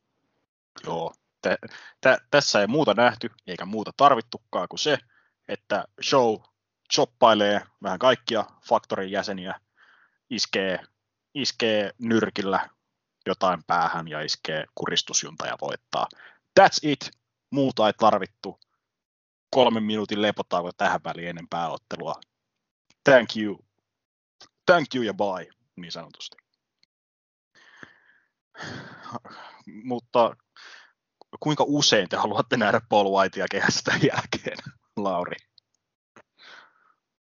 No jos sitä odotetaan vaikka se seuraavan PPV mielellään, että harvinaisena herkkuna varmaan ihan mukavaa, mutta ikää alkaa kuitenkin olla ja näin, niin joo. Joo. Haluaako Annina nähdä Paul Whitein jokaisessa dynamiitissa vai mieluummin PPV-tasolla lähinnä? Sanotaan semmoisena niin kuin harvinaisena herkkuna kyllä, että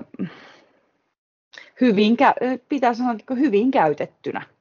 täytyy niin kuin toivoa, että tätä osataan käyttää tätä jättiä, että ei todellakaan ihan joka jaksossa eikä välttämättä joka PPV:ssä. Et silloin kun siitä on hyötyä jo niin kuin sen suhteen, mun mielestä Paul White on jossain sanonut tai tuonut esille jollain tavalla, että hän haluaa tuoda niin kuin näitä nuorempia janttereita ja uudempia nimiä nostaa ylös, niin se on se oikea tapa käyttää jättiä hyödyksi.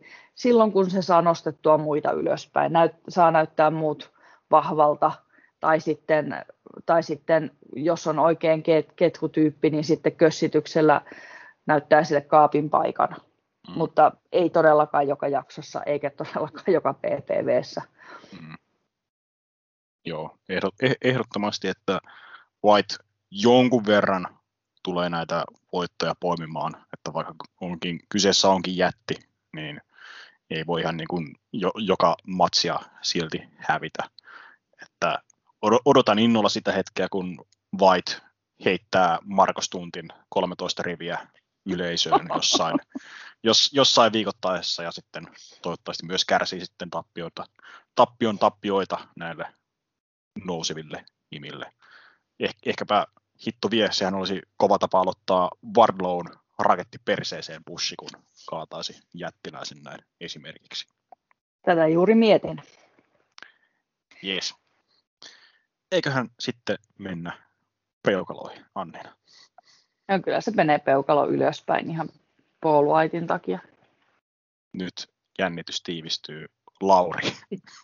Minä kieltäydyn antamasta tästä. Saatiinhan me vähän draamaa tähän. Yksi erimielisyys. Joo. Otteluna tämä ei ole mitään. Mutta hengähdystaukona peukalo ylöspäin. Jep. Jäljellä oli enää illan pääottelu. AEW:n mestari siivooja Kenny Omega puolustaa Impact Wrestlingin mestaria Christian Cagea vastaan. Cage, vähän niin kuin Statlander, oli tuosta AEW-debyytistään alkaen hiljattain hiipinyt tuonne haasteellista kärkeen, voittamaton tähän tapahtumaan tultaessa, ja myös tuossa ensimmäisessä Rampage-jaksossa pystyi hevon vitun selättämään Kenny Omegan tuosta Impactin mestaruudesta. Ollen näin ensimmäinen henkilö sitten Chris Jerichon vuonna 2019 Double or Nothingissa, joka virallisesti selätti Kenny Omegan. Tässähän tulee muistaa, että siinä välissä oli sitten yksi luovutustappio ja yksi epävirallinen selätystappio. Luovutustappio Backille All Outissa 2019 ja epävirallinen selätystappio John Moxleylle sitten Full Gearissa 2019. Mutta tämä ottelu, vaikka vähän Hangman Pagea silloin 1,5 kuukautta sitten tähän rakennettiin, niin omasta mielestäni tämä Cage vastaan Omega Feud ihan kiitettävän lämpöiseksi ehdittiin rakentelemaan tässä välissä, vai mitä tuumasi Anniina? Kyllä, tämä oli oikein hyvä tämmöinen.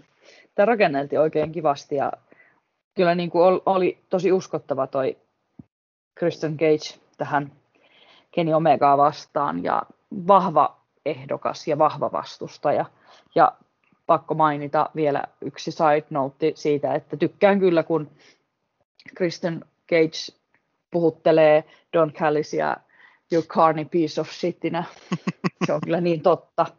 Se saa mut inhoamaan ja rakastamaan Don Callisin inhoamista enemmän. Mutta joo, siis tosi tykkäsin tästä rakentelusta ja tykkäsin kyllä siis niin kuin tästä matsista, että molemmat näytti vahvalta. Joo. Mites Lauri, oliko hyvä bildi vai olisiko tällä paikalla pitänyt olla Hangman Pagen kruunajaiset? No olisin ihan mielelläni ottanut Hangman Pagen, mutta Cage toimittaa tässä oikein hyvin. Mutta tämä ottelu oli itsessään vähän tämmöinen, että mä tykkäsin sitä Rampage-ottelusta enemmän. Mutta tämä ei ollut missään nimessä huono. Ja Christian Cage on aina mukava nähdä. Näitä on erittäin rakastettava face ja kuuliko mä ihan oikein, vai oliko tämän ottelun aikana TNA-chantti? Ei kai. en ainakaan itse kiinnittänyt huomiota, että ehkä pitää, kun jossain vaiheessa tapahtuman katson uusiksi Sidekickin kanssa, niin siinä vaiheessa pitää ehkä pitää korvat höröllä. Mulla oli semmoinen pieni haju, että voisi ollakin. Mulla jäi semmoinen kutina tuonne, että aivan kuin olisin kuullut TNA-chantin. Jaa.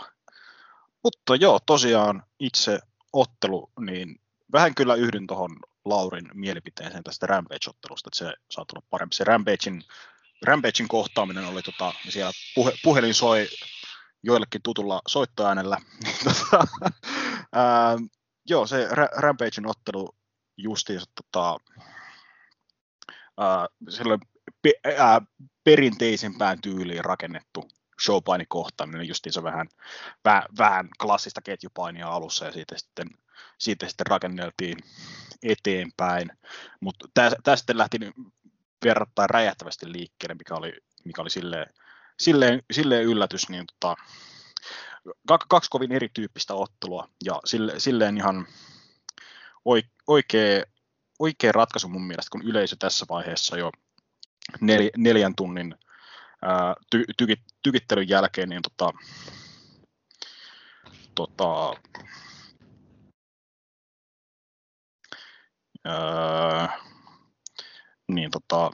nyt ajatus katkeilee pahasti, äänkyti.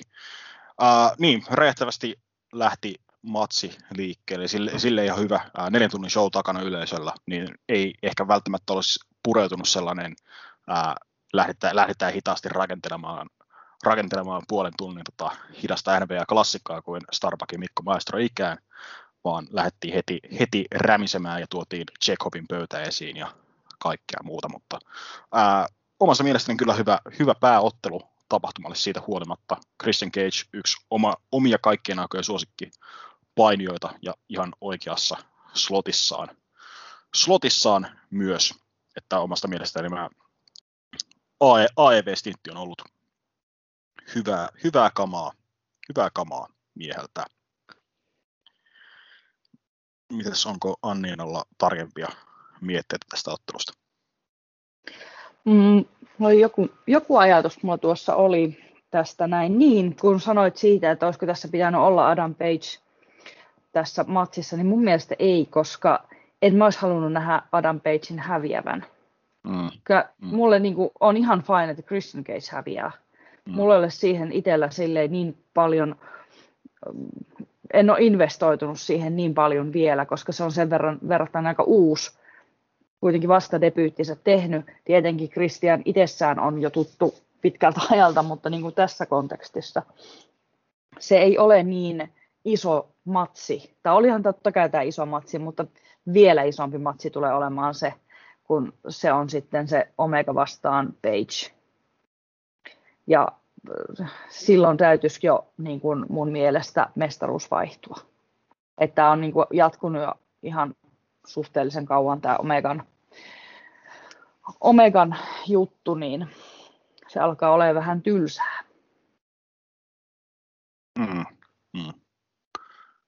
Mites Lauri, onko mietteitä matsista vielä tarkempia?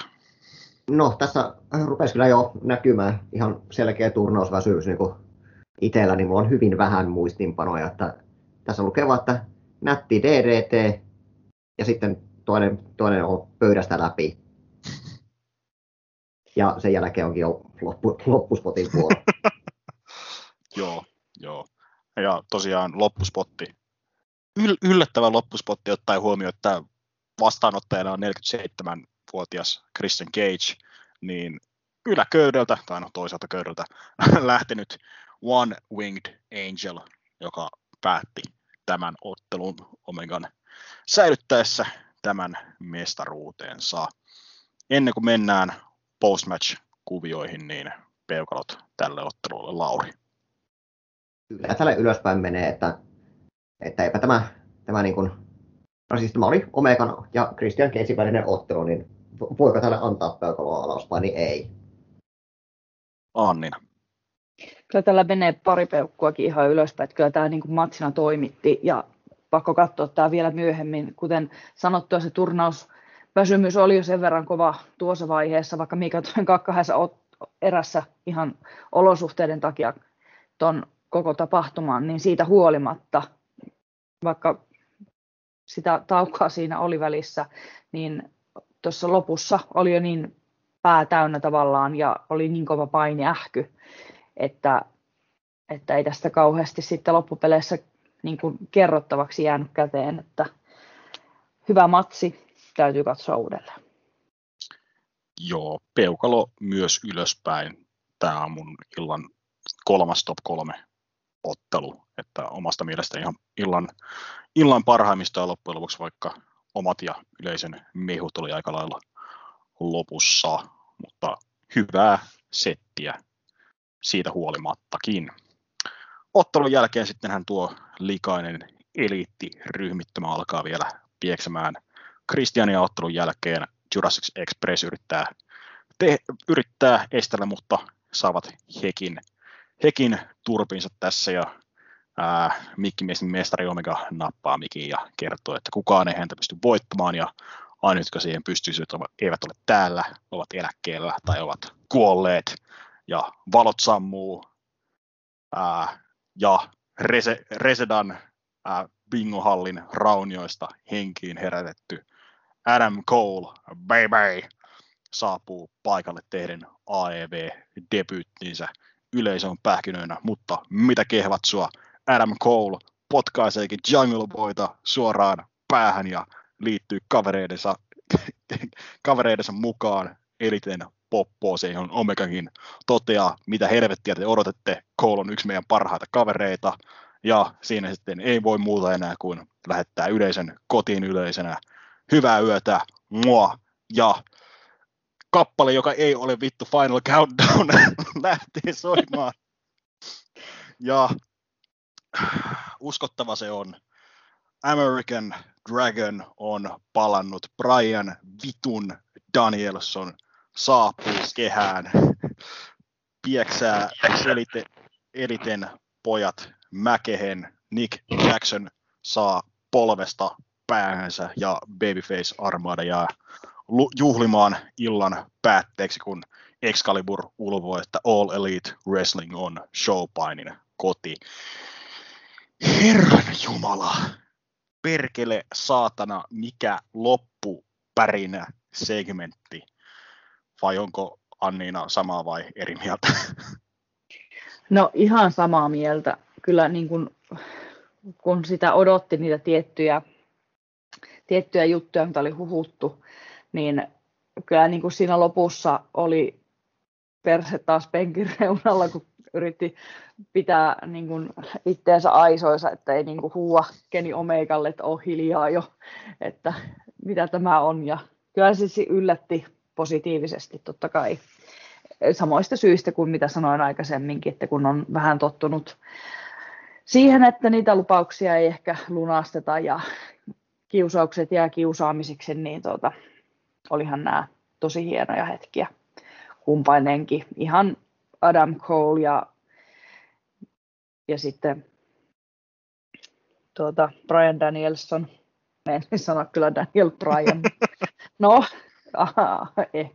ehkä pitää hetki tottua. Ehkä siihen oppii. Lauri. On tämä vaan niin hieno laji. Ei tähän voi muuta sanoa. Joo, siis huhujahan oli toki, että Danielson on AEW:hen tulossa ja Colen sopparikin oli loppunut, niin sekin oli kovin mahdollista, mutta silti ei silleen uskonut päässä, että ei kai nyt samassa tapahtumassa, kun ensin menee valot pois päältä, niin nytkö Final Countdown? Ei. Adam Cole, okei, Adam Cole vastaan Kenny Omega, ei, Cole liittyykin Elite, tämä on hyvä, Mount Rushmore melkein kasassa. Ja sitten okei, nyt saatiin iso yllätys, yleisö voi mennä kotiin iloisena. Ja sitten pahoittelut nyt erittäin vulgaarista kielenkäytöstä. Tony Khan lätkäisee halon kokoisen peliksensä pöytään ja sanoo, kyllä, minä voin debytoida samassa tapahtumassa Minoru Suzukin, Ruby Sohon, Adam Colein sekä Bryan vitun Danielsonin. Mitä vittua ajattelitte tehdä asialle, muuta kuin iskeä Cage-matchissa 10 reitingin pöytään?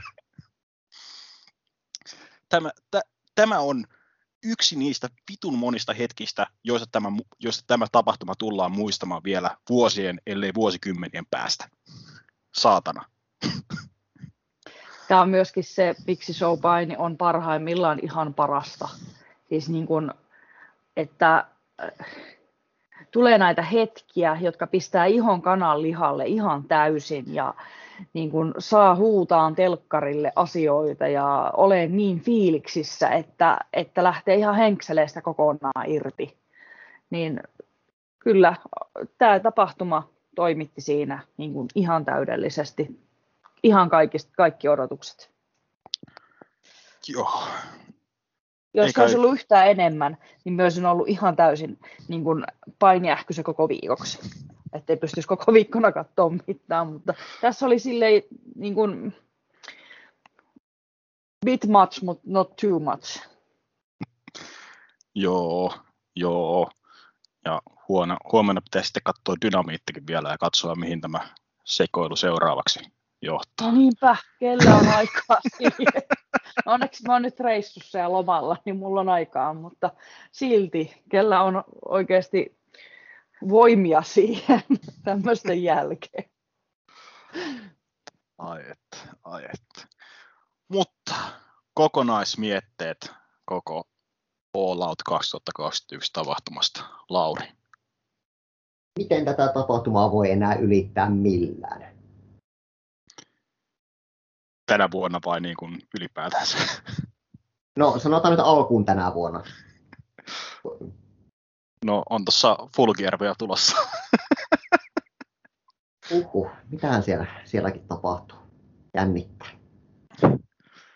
Anni. Siis tosi hyvä tapahtuma, vaikka ähky tulikin. Että olisi vaan pitänyt itse ottaa enemmän taukoja ja katsoa tätä niin kuin pienemmissä erissä ihan vaan sen takia, että olisi saanut keskittyä kaikkeen ihan täysillä. Mutta eihän sitä malta. Ja pakko niin kuin syyttää hyvällä tavalla Tony Khania siitä, että niin kuin oma rakkausshowpainiin on niin kuin roihahtanut taas ihan täysillä liekkeihin. Ja tämä tapahtuma on yksi niitä osoituksia siitä, että mihin se pystyy, tämä koko lafka. Itsellä viime vuosina on niin kuin ainoat tapahtumat, mitkä voi mennä tämän yli, on ihan niin kuin puhtaasti ottelutasollisesti. Puhutaan jostain muutamasta Wrestle Kingdomista, mitkä on ollut aivan järkyttävää tykitystä alusta loppuun. Että siis tässäkin muutama silleen loppujen lopuksi heikompi ottelu, vaikkei mitään ihme durkamaa tässä nyt ollutkaan. Nimenomaan mikä nostaa tämän tapahtuman niin kuin edelle, on just ne helvetin isot hetket, että just nämä neljä mainittua isoa debyyttiä. Puhutaan siitä, että vittu CM Punkin ensimmäinen ottelu lähestulkoon 8 vuoteen. Aivan maagisen hyvä joukkuemestaruusottelu. Vittu Paul White kehässä. Ja niin, ei voi niin kuin järjellä selittää. Ja miten siis niin kuin meidänkin Smarksidein keskustelua Discordissa, niin ihan lähestulkoon puhtaita kehuja. Ja niin kuin ylipäätänsä, että tällaisten tapahtumien takia tätä vitun lajia katsoo loppujen lopuksi. Että kuten Lauri sanoi, mikä tätä voi ylittää? Niin, helvetin hyvä kysymys.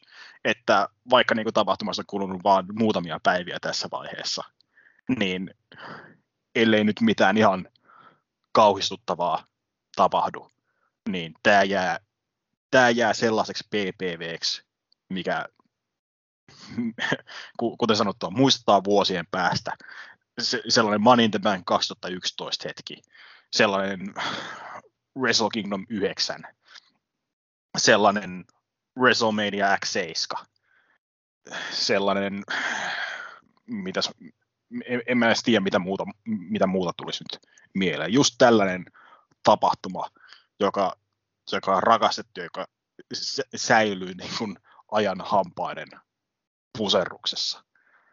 Että ihan... No, lisätään tähän vielä yksi PPV, ensimmäinen One Night Stand. Joo. Näin esimerkkinä. ECVL on kanssa joku Heatwave 98, mikä on tosi rakastettu. Tällainen. Ja tietysti jos Noahin Destiny 2005 tai tällaisia, varmasti jos purolahkoihin menee enemmän, niin löytyy myös tällaisia, Dragon Gateilla on varmasti joku Cope World, mitä mä en just nyt muista. Mutta siis niin kuin, kun paini ei pelkästään aiheuta niin kuin, henkisiä reaktioita, ei pelkästään pääsiäisessä ajattele, että hei vittu, mahtava tapahtuma, vaan se, että tapahtuman jälkeen mä kirjallisesti tärisee siitä hypen määrästä, mikä mulle syntyi. Hype ei ole tunne, tiedän, mutta silti niin kuin, fyysisesti tärisee, niin mä en tiedä, pitäisikö mun mennä lääkäriin vai onko tämä vaan hyvä asia. Kyllä se on mun mielestä vaan hyvä asia, että se tuntuu ja niin kuin fyysisesti ja henkisesti, koska mitä järkeä on, niin kuin, jos ei se tunnu missään. Yes. Tämä on ollut kaikkien aikojen 100. pyykkinaru, imekää siitä, Big Show ja Kane. Mutta ennen kuin toivotellaan kaikille hyvää yötä ja huomenta ja mietitään milloin seuraavaksi ollaan äänialoilla, niin haluan kiittää jokaista kuuntelijaa, joka on edes minuutin verran kuunnellut meidän podcasteja näiden vuosien varrella. On Jälkipyykkinarua, ennakkoa, eläköhumpuukia, kullankaivajia tai mitä näitä muita lyhyeksi jääneitä konsepteja onkaan. Ja sen lisäksi kiittää jokaista niistä henkilöitä, joita on ollut täällä meidän äänialloilla. Enskaa, Villeä, Lauria, Paulia, Anniinaa, Mikoa, Eetua, Ramia, Simoa, Hyvinkään Villeä, Kritskiä. Meillä oli siinä yhdessä Mania-ennakossa niin monta tyyppiä, että mä en edes muistakaan. Kaikille, jotka oli siinä mukana, puroresuprofessoria, Rikua, Alfredia, Anttia, ihan kaikki, jotka on koskaan ollut mukana äänittämässä, ihan kaikki, jotka on kuunnellut. Kiitos, ihan puhtaasti kiitos. Ja pitäkää mielessä, että katsotaan sitten, että jos on edelleen yhtä hyvä fiilis 100 seuraavan jälkipyykkinarun jälkeen, mutta joo, ei kai tässä muuta kuin Smarksidein löytää sosiaalista mediasta. Smarksidein keskustelualueet löytyvät tietysti Discordista. Seuraavan kerran äänialoilla toivottavasti kuukauden eläköön humpuukin merkeissä. Seuraavan jälkipyykkinarun merkeissä, joka tulee hyvin todennäköisesti olemaan Ring of Honorin Death Before Dishonor ensi viikolla. Ja sitten kiitetään luonnollisesti jälleen kerran Lauria ja Anniinaa, jotka ovat pörräilleet tänne Smarkside Towersin äänitysstudioon. Äänitysstudioon taas paikalle pörisemään painista parin tunnin ajaksi. Haluatteko lähettää terveisiä jonnekin suuntaan? No, jatketaan tällä samalla linjalla vielä seuraatkin 100 vuotta. Ei kun siis 100 jaksoa, herra jumala. Niin, no jatketaan tällä samalla linjalla. Että kiitoksia vaan kuuntelijoille ja niin, heipä hei. Kyllä, kiitoksia kuuntelijoille ja ei se ole kuin kiitos ja näkemiin. Yes. Eikä siinä toistetaan ihan samaa. Kiitoksia, näkemiin, Joni, MDK ja ensi kertaa.